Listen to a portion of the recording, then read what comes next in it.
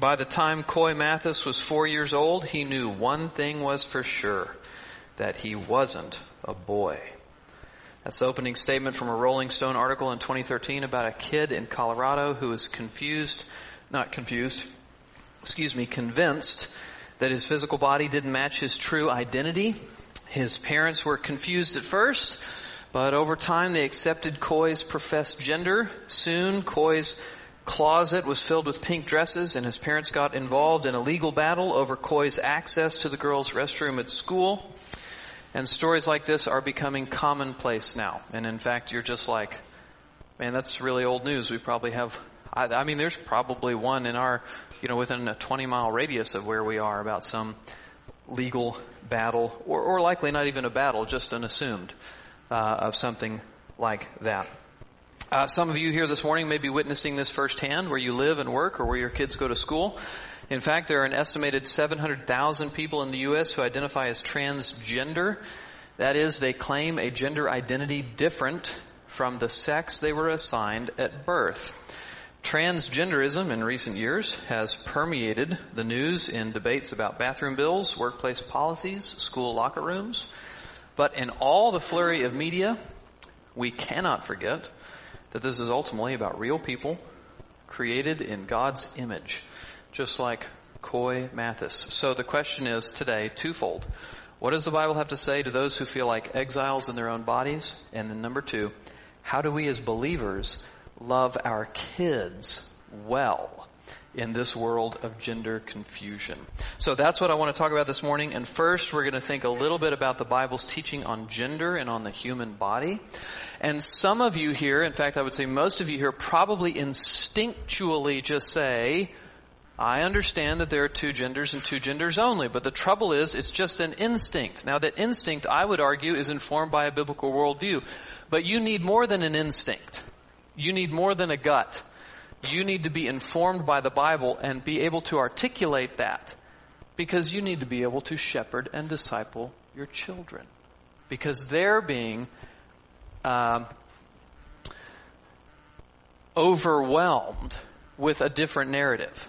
And so you need to be able to say more than just a gut reaction or hey, we're normal people and there's just boys and girls. You need to be able to say much more than that. You need to respond with clarity and with conviction and with wisdom. And you need to be able to teach your children the biblical worldview, the one that informs your instinct. Okay? So we're going to take time about basic things, but don't think, I know this stuff. Think, I need to understand these very, very foundational priorities so that I can communicate them to my kids first and foremost, because we're thinking about this in relation to parenting. But then second of all, as I live and move and have my being in a secular world, and I want to be what? Salt and light. A witness for the gospel of Jesus Christ. And so don't just think, as I do sometimes whenever I'm reading something, oh, I know this. Moving on, right? Don't think that as we're covering these basic things. Think about this in relation to being able to understand and articulate in view of your children and others. All right. So we're going to think about the Bible's teaching on gender in the human body, and then we're going to consider some implications for those we know, specifically our kids. How can we love them well? Another note as we begin today, we are not talking primarily about homosexuality here, though that is a related issue. There are several biblical texts that speak directly to the sinfulness of homosexual acts that we won't cover this morning. That could be a whole different class. We're going to focus more narrowly on the question of gender identity. What it means to be created male or female, and how it could be that some people feel their body not to be a gift, but instead to be a prison, and how all of us as sinful people can find hope in the gospel of Jesus Christ. I already feel like I'm preaching this morning. Get ready. All right. Number one, let's start with the biblical theology of gender and of the human body. Let's start at the very beginning with this fundamental biblical truth. God created men and women in His own image. We read in Genesis 1:27 and 28. So God created man in His own image. In the image of God, He created him. male and female. He created them. And then in verse 31, and God saw everything that he had made, and behold, it was very good. We should unashamedly, unabashedly recognize the biological difference between men and women as a wonderful part of our Creator's design. With sexually differentiated bodies, God chose to exhibit His image in men and women, and doing so in complementary, different ways. In the goodness of God's design, Genesis 2:25 describes how Adam and Eve were fully at home with God, fully at home with one another, while also being perfectly comfortable in their God-given gendered bodies. And the man and his wife were both naked and were not ashamed. So just think about this. Think about the obvious. There was no gender dysphoria. There was no internal conflict. There was no discontentment. There was no rebellion with who God made them to be. It's important to acknowledge that human sexuality, being male and female, is an objective, binary. Do you have donuts for us? Fantastic. Everybody's like, whoa, that's going to be in the recording. It sure is. We've got donuts this morning, people. I appreciate that. The deacons keep putting like chamomile tea out for Sunday morning. Come on, people. We can't go to sleep. All right.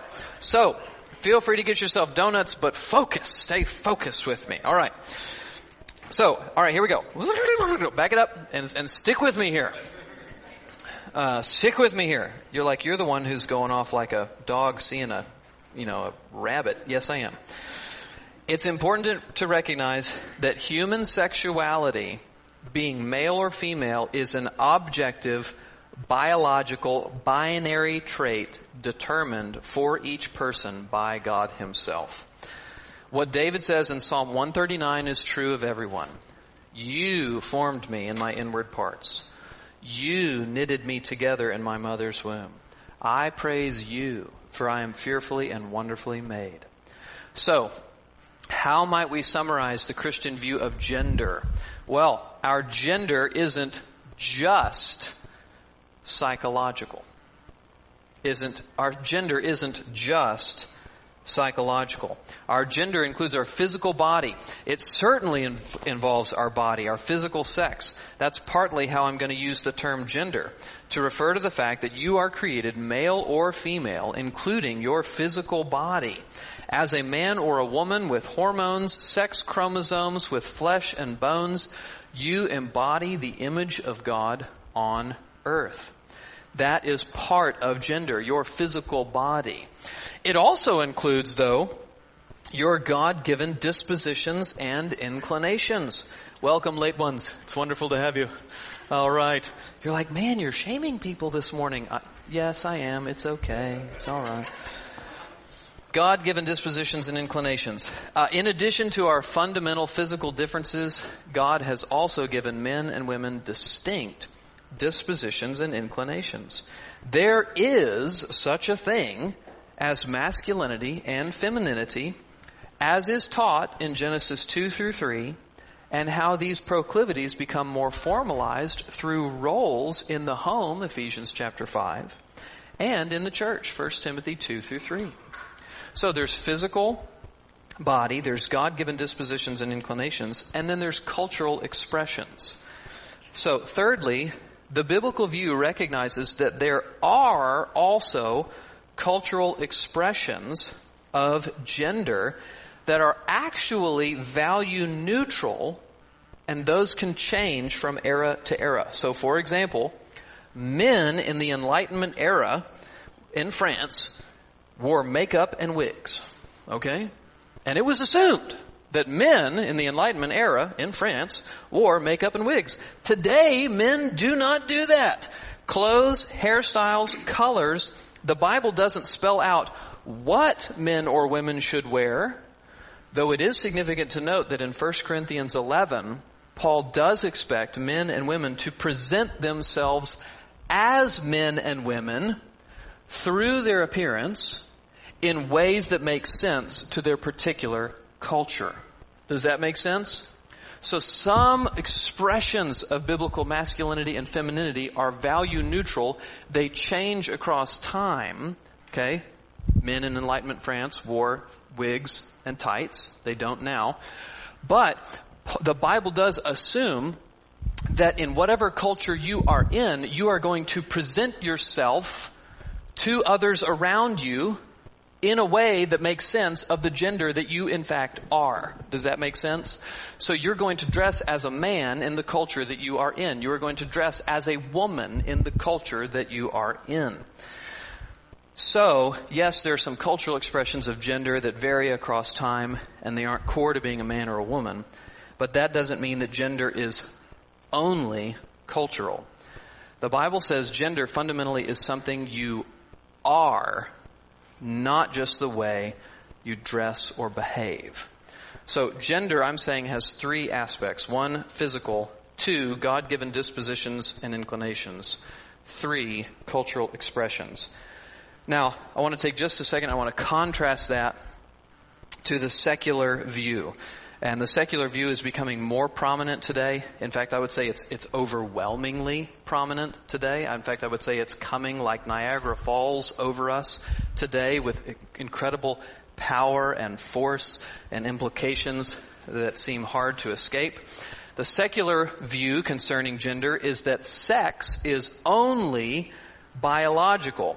You either have male or female chromosomes, anatomy, and hormones. That's sex. Gender, on the other hand, is only psychological. It pertains to your inner sense of identity, and it is socially defined, and so it includes things like behavior, appearance, clothing, roles, etc. Many theorists argue that there's no necessary correlation between your physical sex and your gender. Does everybody get that? So the world is saying there is no correlation necessarily between your biological sex, okay, and your gender. You can be a male or a female physically, biologically, but actually not be a male or female as it relates to your gender, because your biology is not necessarily your identity as a male or a female. Does everybody understand that is what the world is saying? This is a yes. I appreciate that. I know it's early. There are donuts. In this, yes, Eric. Would you also say that our culture currently says that your gender identity trumps and is more important than biological sex? Yes, the culture would say, I would argue, that the prevailing intellectual thinking out there is that your gender identity, your inner psychological self, very much trumps your biological self. Okay? Now, in this view, the culture diverges from the biblical view. Okay? You need to know this is not the biblical view. And for those of you who came in just a little bit late, I actually just want to speak a word to you real quick. We're talking about really basic things that you probably think, I already understand these things. You understand these things likely in an instinctual way, in a gut response way. Yeah, of course, there's only boys and girls. But that's because you're being informed by a biblical worldview, but you may not be able to articulate or understand why you have that instinct. Like we understand instinctually that it's wrong to throw a kitten in the wood chipper. Okay? But why? But why? It's because we are actually called to care for creation. Okay? So we can't just use our authority over creation in some destructive way like that. That's the theological grounding behind that. Okay? Even if it's a stray kitty. And so, likewise, when it comes to thinking there are only boys and girls, you need to be able to understand why you have that instinctual reaction. And you need to be able to articulate it for your benefit in the workplace and in the world, and especially as we think about this right here, to be able to teach your kids. Because your kids are getting sold a bill of goods that is entirely opposite to this.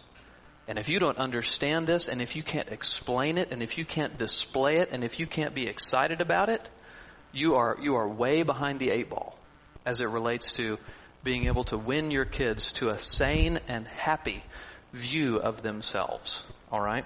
So that's why we're talking about this. If you came in late and you think, I already know this isn't all that important, I'm going to wait till he gets to the practical stuff. No, this is really important. You need to listen. All right. So here's how an article in Slate put it. Gender is a kind of performance, something we actively create from the limited cultural materials we encounter. And the writer asserted that babies and toddlers are genderless. This view makes gender radically subjective, that known only to a person, to that person, in fact. And this view opens up the possibility of having the wrong body for one's true gender. Others report that gender identity that doesn't correspond to correspond to masculine or feminine at all, but is somewhere in between the two. All of this can be summed up with a couple of popular slogans such as, quote, anatomy isn't destiny. Has anybody heard that? Okay, you've heard it. Anatomy isn't destiny. Or, here's another way it was put, sexual orientation determines who you want to go to bed with, and gender identity determines who you want to go to bed as. Make sense? Sexual orientation determines who you want to go to bed with, and gender identity determines who you want to go to bed as. So, this way of thinking asserts that your sex, your sexual orientation, whom you're attracted to, and your gender identity, who you understand yourself to be, are all separate and not necessarily correlated. Now, even though it might be scandalous to say this, being a Christian means you need to say really, really, really bold and incredible things like the sky is blue. Okay? We must be clear. The Bible rejects this understanding. The Bible absolutely rejects this understanding of gender. Our gender, being created, either male or female, and being a man or a woman is a gift from God and a holistic gift. And it includes our body, our sense of identity, and our dispositions and roles to which God calls us. Okay? Now, all of this leads to a natural question though. Why is it that some people seem to experience distress or inner conflict about their gender? Okay? Well, that brings us to a second point. That's this. The fall has distorted us in body and in mind. In Genesis 3, because of Adam and Eve's sin, God curses the ground and death enters the world. Therefore, the fall, mankind's rebellion against God, is at the root of every physical and spiritual ailment that afflicts humanity. So first, let's talk about how it affects our bodies. We know that sickness and death are the result of the curse. In conversations about sexuality and gender, sometimes the question gets raised about individuals that have ambiguous or intersex anatomy. That means both male and female characteristics. Statistics tell us that about 1 in 1,500 children may be born with some rare disorder of sex development or intersex trait. The Christian can reply to this that this is a rare and challenging condition like other physical and genetic disorders, and this stems ultimately from the fall. Therefore, doctors and pastors must apply wisdom in counseling such individuals, showing love and care for those created in the image of God. However, when we are talking about transgenderism specifically, we are not talking about ambiguous anatomy. We're talking about someone who was clearly born male or female and yet doesn't feel that way on the inside. This is where the debate usually comes in. Amen? Right? This is where it comes in. Okay. As Christians, that's why we've got to remember that the fall affects not only our bodies, but our inner person too. What the Bible calls the heart. Right? The inner person. Romans 1:18 says that men and women, what do?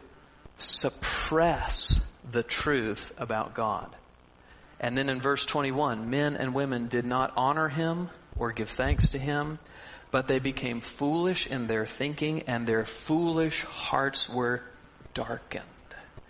Romans 1 and Romans 8 teach us that nature as we experience it is not nature as God intended it. This is actually really important. Romans 1 and Romans 8 teach us that nature as we experience it is not nature as God intended it. Therefore, just because something feels or seems natural to us in our fallen world doesn't mean it's right. Okay? Just because something feels natural doesn't mean it's right. In fact, the fall has distorted our ability to perceive correctly, including our self-perception, right? We can't necessarily know if we're thinking about ourselves right. Jeremiah 17:9 says, "The heart is deceitful above all things and desperately sick. Who can understand it?" Outside of Christ, all of us view ourselves inaccurately in various ways. The proverb says there is a way that seems right to a man, but its end is the way to death. Proverbs 14:12. So our hearts aren't infallible, and we've got to listen to God to find out who He's created us to be. And while I can't presume to understand everything going on in the mind of someone who identifies as transgender, there is clear biblical precedent for having a deep confusion in one's heart about one's own identity. And since we all have distorted views of ourselves in various ways, this means that we should be able to respond with patience and gentleness to those experiencing tension about their gender. We also know that by God's grace and power, people can really change. Through a greater knowledge of God and His Word, we can grow in having a more accurate understanding of ourselves. I just want to say that twice because that's Captain Obvious, but it's really important. Through a greater knowledge of God and His Word, we can grow in having a more accurate understanding of ourselves. That's in every way, by the way, not just in relation to this transgender stuff. So all of us who are trusting in Christ can attest to this reality, right? Through God's Word, we continue to understand ourselves more accurately and more truly. And we don't allow ourselves to be defined by our intuitions, but instead by God's Word. On the other hand, we have got to be clear that rejecting one's God-given gender is sin. And sin always has certain consequences. Like all sin, it is going to lead to pain, despair, and ultimately hell. To reject your God-given sex is to reject God's lordship as creator over your life. So I want you to hear me say that very clearly. To reject your God-given sex is to reject God's lordship over your life. Okay? We have to resist the world's logic, which is, how can something be wicked if no one else seems to get hurt? So, brothers and sisters, disobeying God's law is always evil. Okay? So, transgender ideology teaches us to think of our bodies as a blank canvas. Do with it what you will. But the Bible's teaching on the creation and fall shows that we should see our bodies not as a blank canvas, but as a flawed masterpiece. I want you to think about your favorite painting, and I want you to imagine that it had become broken or distorted. Would you erase the Mona Lisa and turn it into a sunset? Would you erase the Mona Lisa and recreate it as you see fit? You're like, I don't know what the Mona Lisa is. That's okay. Imagine something else. No, you would try to understand the artist's original creation, and you would seek to restore it, to live with the grain of how the designer had created it to be and how He creates us to be. So, and I would also say the reason why there's increasing, this is very, very, very, very, very, very, very, very, very simple. The reason why there is even more of a flood of transgender ideology and people becoming transgender now, the reason why there's more and more and more and more and more of it is simply because it's culturally acceptable and cool. So now kids think, well, I mean, I don't feel quite as manly as the Avenger movies. I guess I'm not a boy. And so I think maybe I'm going to start talking about this. And I think maybe I'm more of a girl. Or maybe I'm more of an in-between. It's just because the common grace boundaries have totally disappeared. That's why you're seeing a flood of it. It's very, very simple as to why. Okay? And what's needed in the stem of that is for Christians and their families to speak truth, to model truth. We're going to get to what Christians should do in just a minute. But it's very simple as to why you're seeing like a flood of transgender ideology. It's because it's being heralded as the greatest thing ever. So kids see that. And they're like, oh, okay. And who wasn't confused about who they were when you were going through puberty? Holy smokes. Do any of you remember what it was like to be going through puberty? I mean, it's like crazy. That's when you need normal people telling you truths. This is not right. This is right. This is not who you are. This is who you are. I know you feel weird, honey, but this is the truth. Okay? Like that's what's needed, parents. Okay? All right. But what's our hope as we consider this? Simply this. Jesus came and took on human flesh. He lived as a man, fully embodied, fully human. He came to redeem sinners from all the effects of the fall, no matter what type of fallen self-perception has defined us. And let's not forget that Jesus was known as the friend of prostitutes and sinners. He came not only for the healthy, but for the sick, for those who, like all of us, had rejected God in outwardly obvious ways. I love how the Apostle Paul puts it in Titus 3. For we ourselves were once foolish, disobedient, led astray, slaves to various passions and pleasures, passing our days in malice and envy, hated by others and hating another. But when the goodness and loving kindness of God our Savior appeared, He saved us, not because of works done by us in righteousness, but according to His own mercy. Jesus, the perfect man, came to die in our place, came to give us new life and forgiveness to all who repent and believe in the gospel. And then He rose from the grave, which lets us know it's all true. And that actually leads us to one more theological point. Number the next one.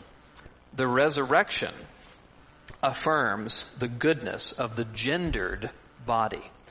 The gospel boldly declares that Jesus rose bodily from the dead. In His risen body, He was still a man. And all men and women who are united to Him by faith will rise bodily too. In 1 Corinthians 15, Paul uses the image of a seed being buried in the ground, and when rising up, it becomes a glorious plant.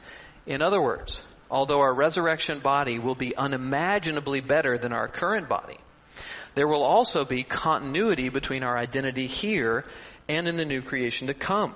God created us male and female in His image before the fall, and we will image Him perfectly in heaven. This means, in some sense, we will still have our God-given gender in our resurrected bodies. We will forever be men or women to the glory of God, not anything in between. Okay? Why do I say this? Some of you have a quizzical look upon your face. Why do I say this? Because in contrast to that teaching, a key pillar of transgender thought is that one's internal sense of gender identity trumps their physical anatomy. It is classic mind over matter, like Greek Gnosticism of old. The person is reduced to two components, the psychological identity and physical sex, and the psychological component is given greater priority, to Eric's question.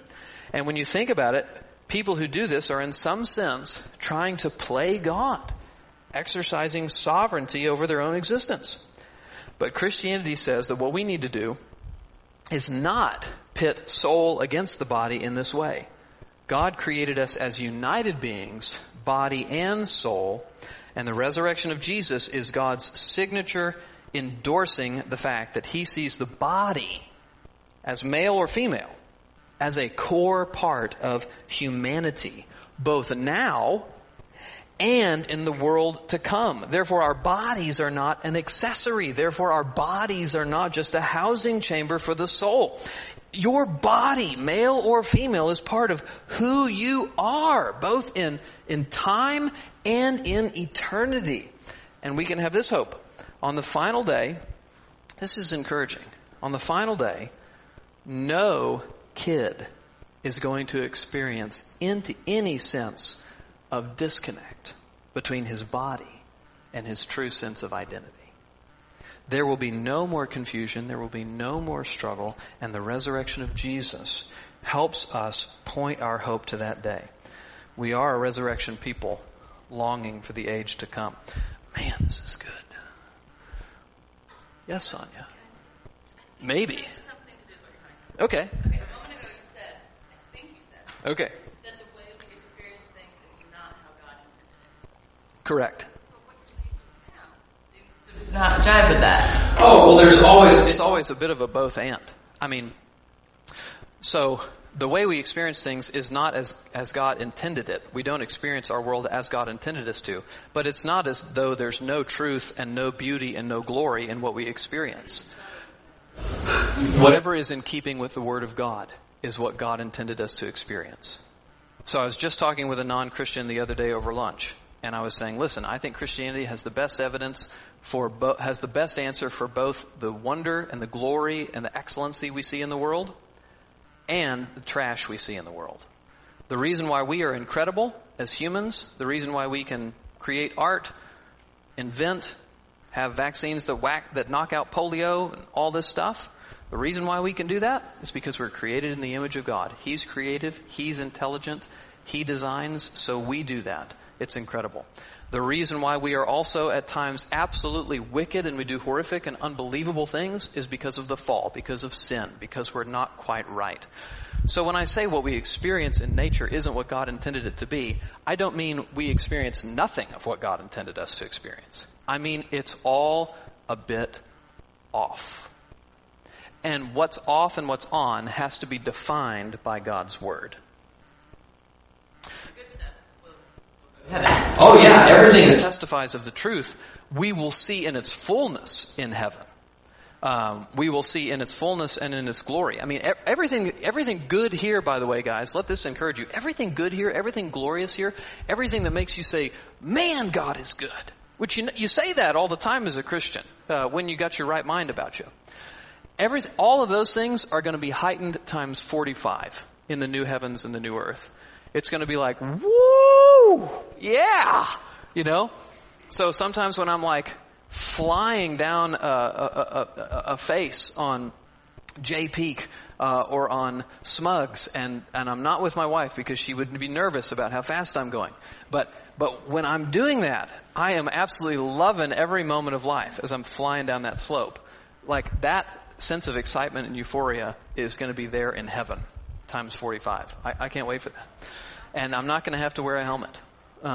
So, yes. So when you talk about the separation that the culture tries to make between the physical and the internal or whatever, why is there also an impulse to change the physical to match the internal if we're okay with the fact that they're not connected and they're unrelated? Does that make sense? Because I think we want to play God and we want to define our own reality. And so we want to make whatever seems incongruous to what we feel, we want to force it into alignment with what we feel. Because we're taught that what we feel and what we think must be right. Because as Carl Trueman argues in his book recently, the rise and triumph of the modern self, our understanding of who we understand ourselves to be, trumps every other form of reality, truth, claim, or anything. The internal is what must be given priority over all else. Elisa? They actually are trying to align sex with gender.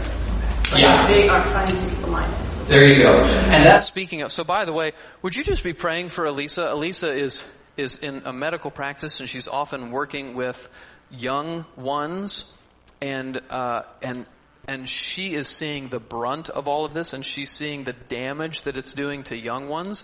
And it's actually even just personally difficult for her. Can't you just imagine that? So could you be praying for Elisa in her medical practice and as she's dealing with these things? These things are very hard. So I want to talk for a second about how we love our kids well in a gender-confused world. And then maybe we'll have some time for questions. You've already had some questions, which is good. Number one, be a normal Christian. I'm serious. Be a normal Christian at home. Dad, seek to live out your role as protector, provider, spiritual leader. Mom, seek to live out your role as helper, supporter.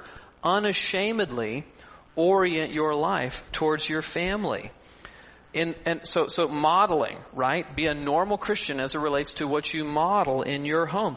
Be a normal Christian as it relates to instruction in your home. Do you read the Bible in your home? You should. And as you do, you will be inoculating your children against the lies of the world that they are being taught elsewhere. So, family worship, read your Bible often. So, at home, be a normal Christian. At church, okay? The normal Christian life is oriented around the local church. And the benefit and blessing of that is that your kids are going to be filled with biblical content, Bible instruction. And they're going to be filled with biblical models. Other men and other women, other boys, other girls who are embracing and celebrating and living the Bible's teaching on gender. These things are going to help inoculate your kid against the world and his lies. They're going to create a picture, a positive picture in his or her mind concerning what the Bible says, which is going to be a stark contrast to what they're seeing at elementary school. Okay? Were you going to say something? It shows our kids multiple different versions of godly manhood and godly womanhood. Yes. So if you're a dad and your boy experiences his manhood slightly differently than you, there's other people. He doesn't have to say, well, I must not be a man because I don't do it like dad does it. Yes. But you can point to other men who are constituted slightly differently than you, but are still living out godly masculinity. Same for girls. So when I say be a normal Christian, I mean live how the Bible tells you to live, husbands, wives, and then center your lives around the church, which is going to fill your kids with content. And you should be filling your kids with content in just family worship and the songs that you sing and the things that you talk about over the dinner table and all of this stuff.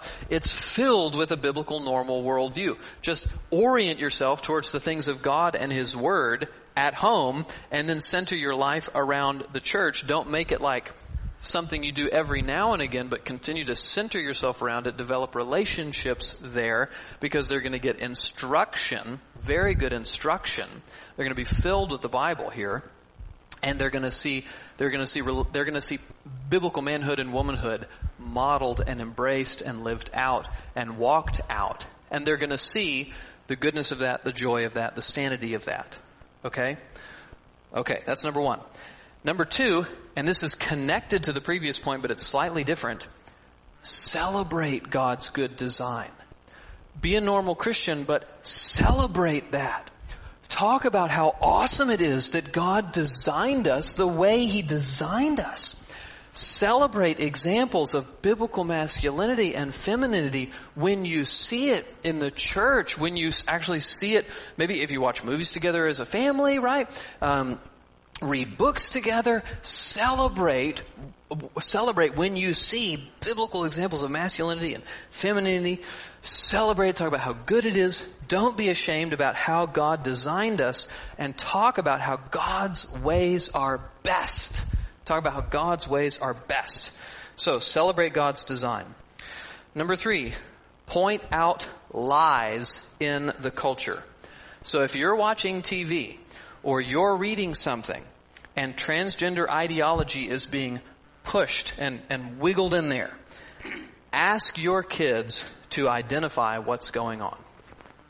Help them become aware that the world is on a march to normalize the secular understanding of gender. Teach them to see it and teach them to actively resist it. Okay? This is not something that's unique to transgender ideology, but the secular worldview wants to infiltrate the normal universe with the secular worldview. Okay? So it pushes it downstream into all aspects of media. TV shows, advertisements during the football game, everything, right? So when you see evidence of the secular worldview being pushed, whether you're reading a book, whether you're watching a movie, whether you're watching TV shows, pause, stop. Help them to identify the lie that's being pushed there. Okay? Don't just think, oh, I wish they hadn't seen that. No, stop. Identify it. Help them to see the world's pushing its view. Help them to identify that, and then help them to actively resist it. Okay? Teach them that they should actively resist it. Number one, you do, parents, you just have to be engaged in school at this point. If your kids that go to just public school, you got to be engaged. Health class, you need to be asking the awkward questions. Are they going to teach about gender ideology and gender identity? I would encourage you, exempt your kids from that class. If there are special programs, speakers, same idea. You need to be asking what's going on there. And if they're teaching things about gender ideology, I would say exempt your kids from those things. Don't be shy. I would even get into reading, find out what books they're being asked to read in class, fiction or otherwise. If that's pushing a transgender ideology, ask for a different book. Don't be shy about those things, okay? Jenna Ray? So one of the things that has come down is that they are just weaving it into everything. I know. How do we approach our we kind of started this conversation where like you're going to hear things at school that don't align with the Bible, but just like your teacher's still in authority. Like, how do we kind of jive that with like, but you're going to hear things that are actually wrong? Yeah. Not getting it into every subject. So that's what this like Act 1 that came down was. It's not just like, because I think parents would be like, well, I'm exempting my kid from health class. But it's like weaved into everything. So, I mean, it's either you just don't send your kid to school. Yeah, you may need to have a very honest conversation with teachers at the beginning of the year. And you may need to just out yourself right up front and just say, hey, listen, I'm a Christian. So just part of that reality is that I believe that God made just boys and girls. So I'm just going to ask you for the courtesy as their mom or their dad that if you're going to be assigning a book or if there's going to be a class that's going to be kind of weaving in a view of gender that's different than that you let me know and that I have the option to just have my child do something different. There's nothing disrespectful about that. And you can't be afraid to be weird. Honestly, in the culture that we're in now where we're talking about equity and inclusiveness, you need to grab onto that as a believer and say, this is our family belief. Just like you make allowances for the Muslim kid during holiday celebrations, I'm asking you to make allowances for my child and our belief system. Excellent. And I would, if I were you, I would make that more between you and the teacher and not try to put pressure on, not that you would, but it's easy to kind of put pressure on your kids like, well, why didn't you tell me that they were... They don't know. So I think, especially when they're small, it's important to have a relationship with that teacher. Yes. Yes. Already been in contact about other things and been supportive and kind and all that kind of stuff. Then when you kind of connect with them on that, they're going to be like, oh, this is a good mom. I understand. I'm going to try to work with her. A good dad. Yeah. I'm seeing Heather wants to say something. We're almost out of time. We actually are out of time. You want to say something? Okay. Were you going to say something? Go ahead. It's like in the workplace, because I know there's a lot of like trainings coming down about this. I know for Kevin, like there's all kinds of training on this all the time, and if he refers to the inmates other than he, you could get fired now. So like, what does that look like in the workplace when you're forced all this training and you're forced to have to talk to everybody in a certain way? That is a great question. It's a larger conversation than 2 minutes. But I think a lot of things depend on how things are worded, and I think in one sense you can get away with a lot of things if you actually just ask for permission to call someone by their last name. Okay? And there are actually court battles that are being fought and being won. Teachers in a secular academy setting refusing to call someone her if it's a him, but saying, may I call you by your last name? Refer to you by your first and last name. And the courts are actually deciding, yes, that person has the right to do that. Because for freedom of conscience sake, we as Christians do believe it's wrong to, call someone, in our conscience, to call someone a girl who's not a girl. But that's a greater conversation. Let's have it offline and probably talk about it more as well with the whole church at some point as well. We're out of time. Man, good stuff. I would also say be engaged with your kids. So talk to them about these things. This should be something that is not an off-limits topic of conversation. And then ask for help from brothers and sisters at church. So if you have questions about how to navigate conversations with your kids, ask for help from other Christians at church that you know and trust, from pastoral staff, and from elders. Let me close this in prayer. God, thank you for your good design and how good it is for us. Help us to embrace it, live it, and rejoice in it, regardless of the world around us. In Jesus' name, amen.